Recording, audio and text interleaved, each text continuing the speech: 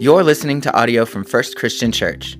To find out more about us or to donate to our ministries, visit firstabq.org. Well, how do you like the new chairs? Well, I mean, it's kind of new. I mean, we're in a new place, right? We're back in our old sanctuary from the 1970s. And you had to actually find a new chair. It was kind of fun to watch people try to figure out their normal spot and try to not be able to go there. It's not there. You've got to go to a new seat. Well, I want to just say hello to everyone who's online. Yes, we will look a little different. We might look a little smaller. We might sound different. But we are no less close to you than we are every week. We are virtually together celebrating the risen Lord, worshiping God together as a group of people. So we're glad you're here. Well, last week I got a lot of feedback, a lot of positive feedback from the sarcasm sermon. People were quite positive on that, and I even got some surprising comments. Some people said it's not sarcastic enough. And I even got ridiculed for, being old by talking about memes.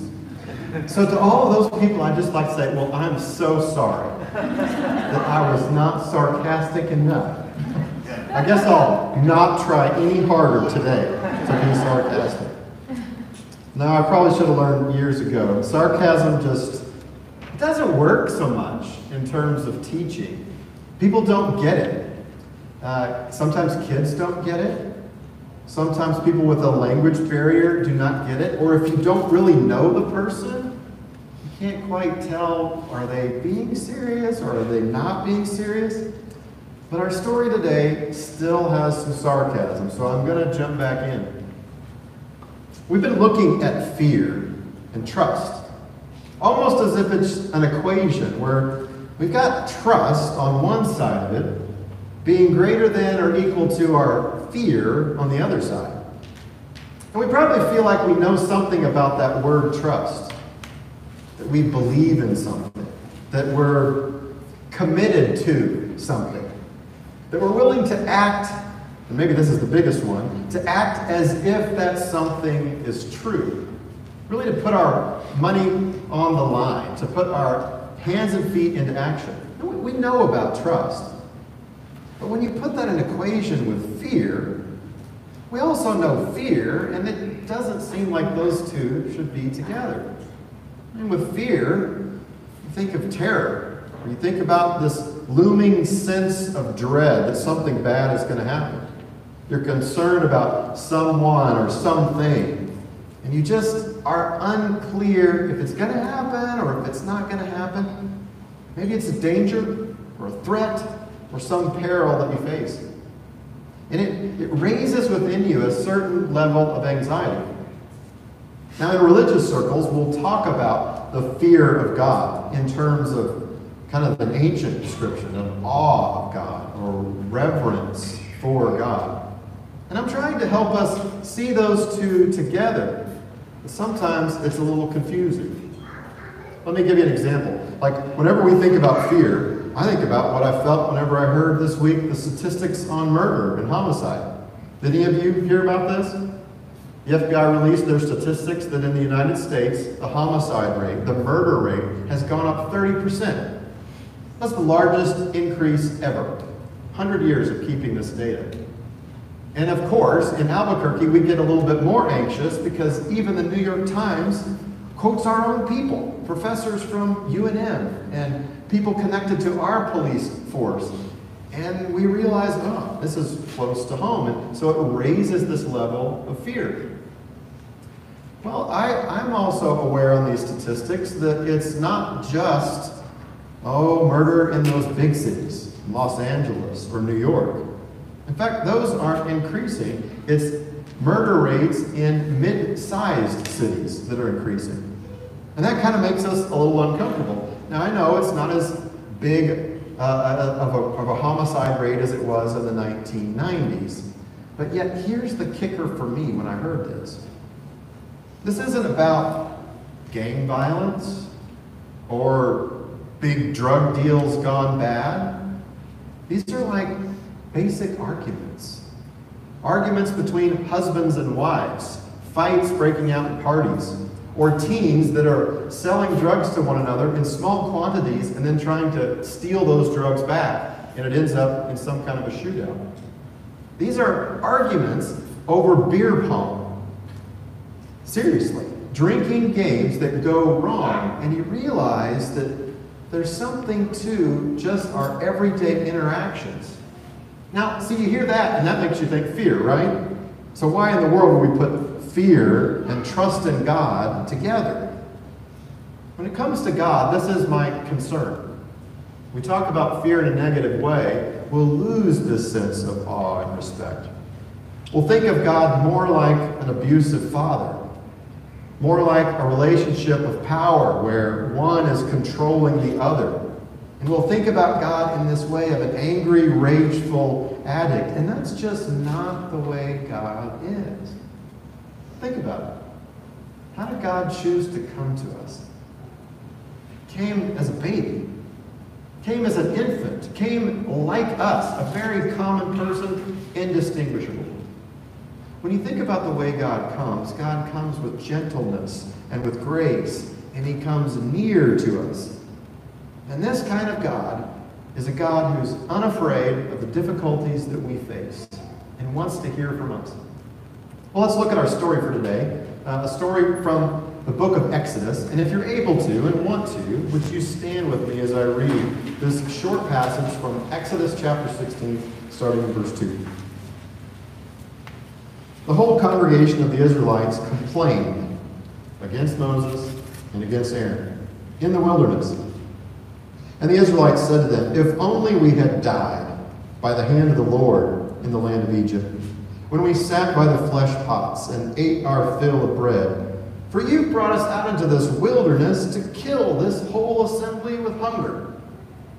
Then the Lord said to Moses, "I am going to rain bread from heaven for you each day, for the people will go out and will gather enough for that day.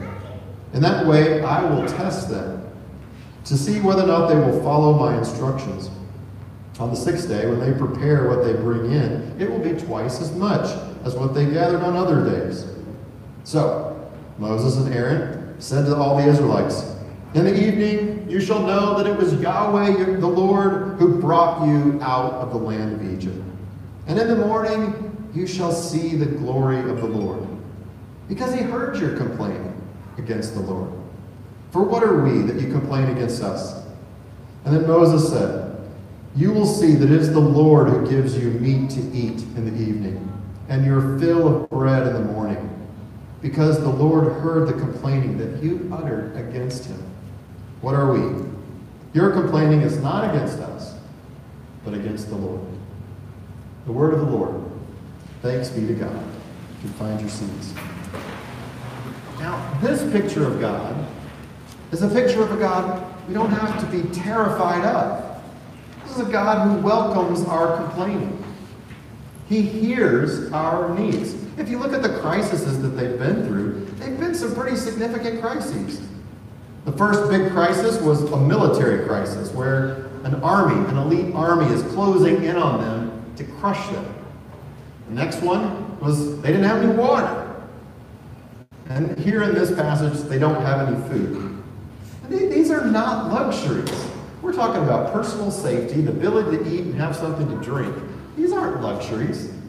They're not complaining because the color of whatever they bought on Amazon doesn't quite match up with what's going on in their kitchen. This is just basic stuff.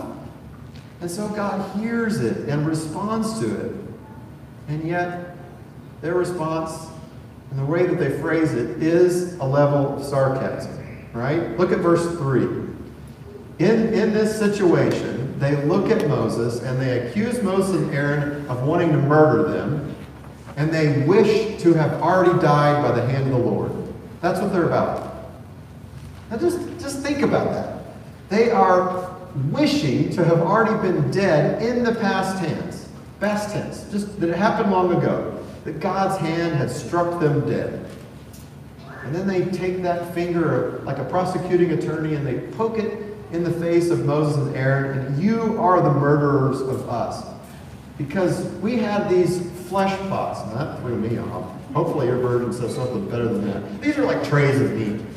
You know those meat places, the all-you-can-eat meat places? We've got one in downtown Albuquerque where you just get all the meat you want. That's what they get. All-you-can-eat meat and bread. That's what we had in slavery.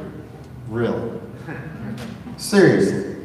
It was an all-you-can-eat buffet in slavery in Egypt. Something's not making sense here. The heat is getting to them. So they wish that they were dead because they wanted the all-you-can-eat buffet. And then they look at Moses and they say, you're just wanting to murder us. What? Well, which is it? Do you want to die? Is it that you want God to kill you, but not Moses to kill you? But you're going to blame Moses on the way out. The heat has gotten to them where they are having something of a heat stroke. And what we're seeing in the story is what trust looks like. It's a training ground. And the people, like us, look at circumstances that are presented to them, and they think that's the problem. The problem is, I'm hungry. The problem is, I need water. The problem is, I've got people breathing down my necks. That's the problem. No.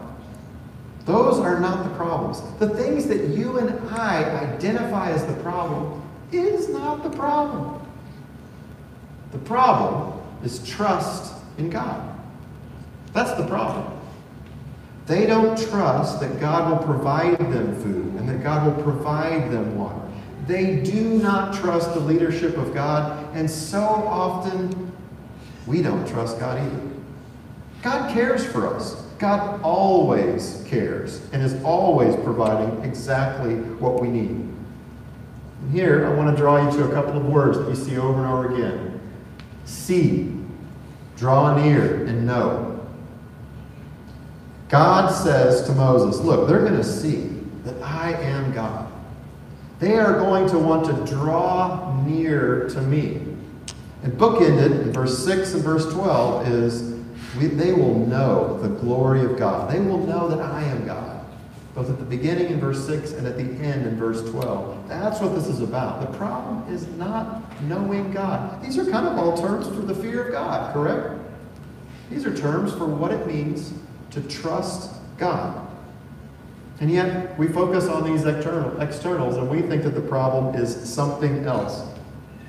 So, Moses and Aaron are able to walk in and pronounce to the people this great news, that they're going to get bread and meat. Shazam, here it is, it's going to show up in the morning. And the people walk out, and they look around, and they say, what is it? That's what manna means. What is it? And that becomes the name of this food. Let's have some what's it. It's not that great, actually. I mean, there are natural descriptions of it. There's a little lice that will inject itself into the tamarisk fruit, and then it will excrete it out in the morning, kind of like dew, into these little ball-like substances. Doesn't that sound delicious? I mean, wouldn't you say the same thing? What is this? This is no Shazam. This is a terrible meal. And it's what they ate for 40 years. God providing for them here in the wilderness. And the plan is, just get enough for you for one day. That's it. So, do they pass the test number one, this training program? They gather just enough? No, some get too much, and worms infiltrate it. They fail test number one. Test number two is a little bit different, because when we think about a test, we think about something that we have to pass. This that God does is a little different kind of a test. It's a gift. Because on that sixth day, they're supposed to collect enough for 2 days. And then they will be able to rest and not have to gather and not have to prepare food, but just eat what God has given to them. Do they pass that test? No. Probably like me, wandering out, looking for it on the seventh day, and there's no lice, manna, what's it, excreted out bread for them to grade. It's gone. The what's it is gone. The gift in this story is very, very important. It's the gift of Sabbath, where God provides to them the gift of rest from their labors. Not only the gift of bread, food, but the gift of the ability to sit back and realize they didn't accomplish it with their own two hands. This is a testing of who they will trust. Will they trust God or will they trust themselves? It plays out the promise of Exodus 14, verse 14. Yahweh's going to fight for you at the Red Sea. You just have to be still and let God fight for you. Here in this moment, God is providing a sacredness of time, giving us back our time, and calling it holy. In fact, the old Jewish rabbi Abraham Heschel talks about this in terms of the sacredness of time being given to us. And yet, we don't think about rest in terms of it being a gift from God. We think about our bank accounts, we think about our jobs, we think about our money, the things that we own, the stuff that we earn, right? This is bread of our own sweat. It's my efforts. Yes, I'll give thanks to God. I'll glorify God for giving it. But I know that I got the degree, I got the job, I'm the one that pleases the boss, and I got that bonus. That's me. Well, there's a difference here in just treating Sabbath as something that we thank God for having a day off, and really and truly believing that God has given what we have to us. Because it's much easier for us to believe our system of hard work and of effort and of who we are than it is to trust what God has given to us. And we get confused. So maybe you start to hear, oh, okay, I need a break. I need to take some time off and rest. One of the places that we get confused is we think, well, that means whenever I'm asked to do something in terms of ministry or service or the community, that, no, I need more family time. And so maybe we get a picture that we need this rest, this gift from God, but we draw the line and say, well, I can't really serve with other Christians, my community. And we push back. That's not exactly what God's after. This kind of getting a conscience whenever it comes to sitting back on our hands whenever we can serve is not the kind of rest that God is talking about. It's carving out space and time to be with God and to be like God. Well, another thing that I want us to hear that might make this sink in a little bit deeper is we sometimes hear a command like rest or Sabbath, and we think that everything starts with a command. God says it, so we're supposed to do it. Actually, Sabbath gets instituted here in this story, the people of God, having no food, having no water, needing and depending upon God. It begins in real life. But if you look back, the way God enters into relationship, he hints at Sabbath in creation. Do you remember how God acts? In Genesis 1 and Genesis 2, he creates the earth, he creates the world, all that we can see in 6 days. You know, it's bigger than just literal days, right? But he creates this, and then he rests from his work. But God doesn't begin with a command. God begins with the relationship. He establishes himself with us as creator, as giver of life. That's where things begin. And here in this story, God establishes God's self as the giver of good gifts, food, bread and meat, of rest. God's identity is wrapped up in what he does for us. And then, have we had the 10 Commandments yet, by the way? No 10 Commandments. It's then, after his identity as creator and giver of gifts, that he says, remember the Sabbath and keep it holy. Do you see that difference? Do you see how significant that is? Because so many religious people flip it around and think that it's all about the command first, of what God tells you to do or not do. That's not how God works. He starts in relationship with us and giving us good gifts and pointing the way towards following him.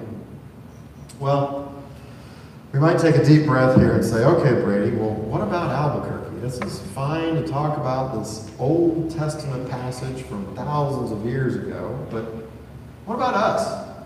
Well, I've been thinking about us in this wandering group of people that we're reading about. Do we wander around Albuquerque? How do we get around? We do a lot of driving around Albuquerque, don't we?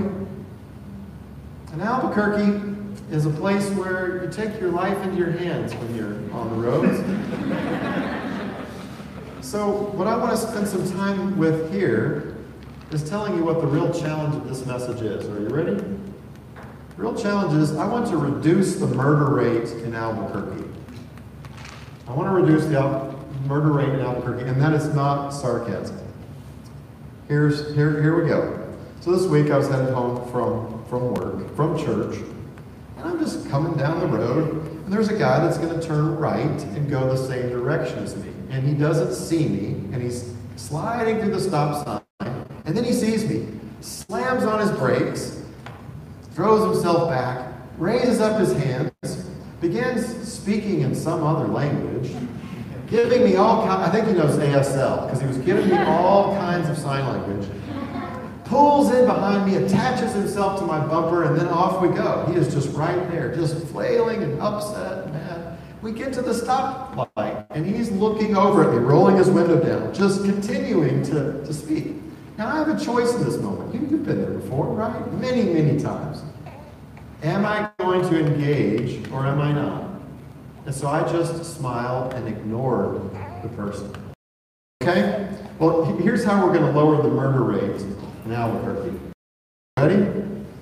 First thing is, I don't want you to be murdered. This seems like a high bar, but I don't want you to be murdered. I'm regularly saying this to Donna. Please don't die. It would really mess up my life. I say this to my 93-year-old grandmother. Don't die. I need you. I say it to my 71-year-old mom. Don't die. It would really mess up my life. I guess I shouldn't say their ages. Sorry about that. And that's pretty self-absorbed, but really and truly, don't get yourself murdered. There's so many occasions that we have to engage the hostility of another person, right? They have anger, they have blame, they have maybe sometimes righteous anger. Because who knows what I did to this guy driving 30 miles an hour in a school zone. I don't know what happened. Maybe they have something that they've seen that's righteous that needs to be corrected. But we do not have to engage. And there are a lot of people that get themselves murdered just because they engage. And they get hostile, and they get angry and upset. And so I'm telling you to avoid being stupid. You don't go to a fight. You don't show up with a weapon. You don't go ready for a fight and a battle. And you don't drive like you're trying out for the next Fast and Furious movie. You don't try as if you've got 3D imaging on your car for Grand Theft Auto, that somehow your vehicle is going to be in that next video game. No. These things will get you killed. Now, I know it sounds silly, but I'm saying that our actions can stoke the anger and the anxiety of others. And how we respond to others matters. So there's another thing I want to say. Not just don't get yourself killed. And this might sound similar, but second, be a person of peace. You don't have to own that person's anger. You don't have to absorb their bad mood for the day. It's not your problem. Let it go. It doesn't have to be something that you take on as yours. You don't have to win the argument. You don't have to ridicule them. You don't have to hit them with some sarcastic comment. You can let it go. Because too often we have someone's bad mood that we take and we shove a couple sticks of dynamite in it and we just light it and throw it right back at them and it blows up all over them. Hostility will be met with hostility in ever-increasing hostility. Well, I don't know if I'm being clear, so I'm going to tell you one more story. That guy on the road, like many others, reminds me of one from probably like 15 years ago, where I was driving down I-35 in Texas, in Dallas, and I saw this truck. And you know, back that long ago, we didn't have as much obscene imagery, bumper stickers, stuff on the car. I mean, New Mexico, it's great. I love pulling up to every stoplight. I'm like, what does that mean? What is that picture? And I have to take a picture of it sometimes and look at it later. Well, so this one won't sound as obscene, but I pull up and he's got 4 stickers on the tailgate of his white Ford truck. And you'll forgive me for this one, but it says Bill, which is the name of a dealership. I'm not going to give you the last name. Bill Ford Sucks. There it is. Bill Ford Sucks on the left, and the right, down low and small, in 4 places. I was just thinking, well, what possesses a person to be that absorbed with anger that that's going to be the message they want everyone to see? Bill Ford Sucks. And so I'm thinking about this, contemplating, what's the deal? And then it dawns on me. We're about to pass Bill Ford. We're on the highway and it's coming up. So I get in behind this guy and we're driving along and I'm like, what's going to happen? What? You can picture what happens. Before he gets to the property line, he just starts honking his horn, double-barreled. I don't know how he was driving. I kind of pulled back a little bit at that point. Lots of language, the whole length of this passing of this dealership on the highway. Folks, whenever our anger is allowed to sit within us, when we are not a person of peace, when we need to be a person who's in control, who thinks that we're the one that deserve things, that we're the one that's in the right, we're going to lose. We are going to lose. Because we have set ourselves up as our own God, and we're not trusting in the rest that God provides for us. We're trusting in ourselves to defend our right name against all of this injustice that's in the world. So what I'm telling you is to reduce the murder rate in Albuquerque by first, don't be murdered. Stop being stupid. And instead, on a more positive side, being a person of peace. Someone that's joyful.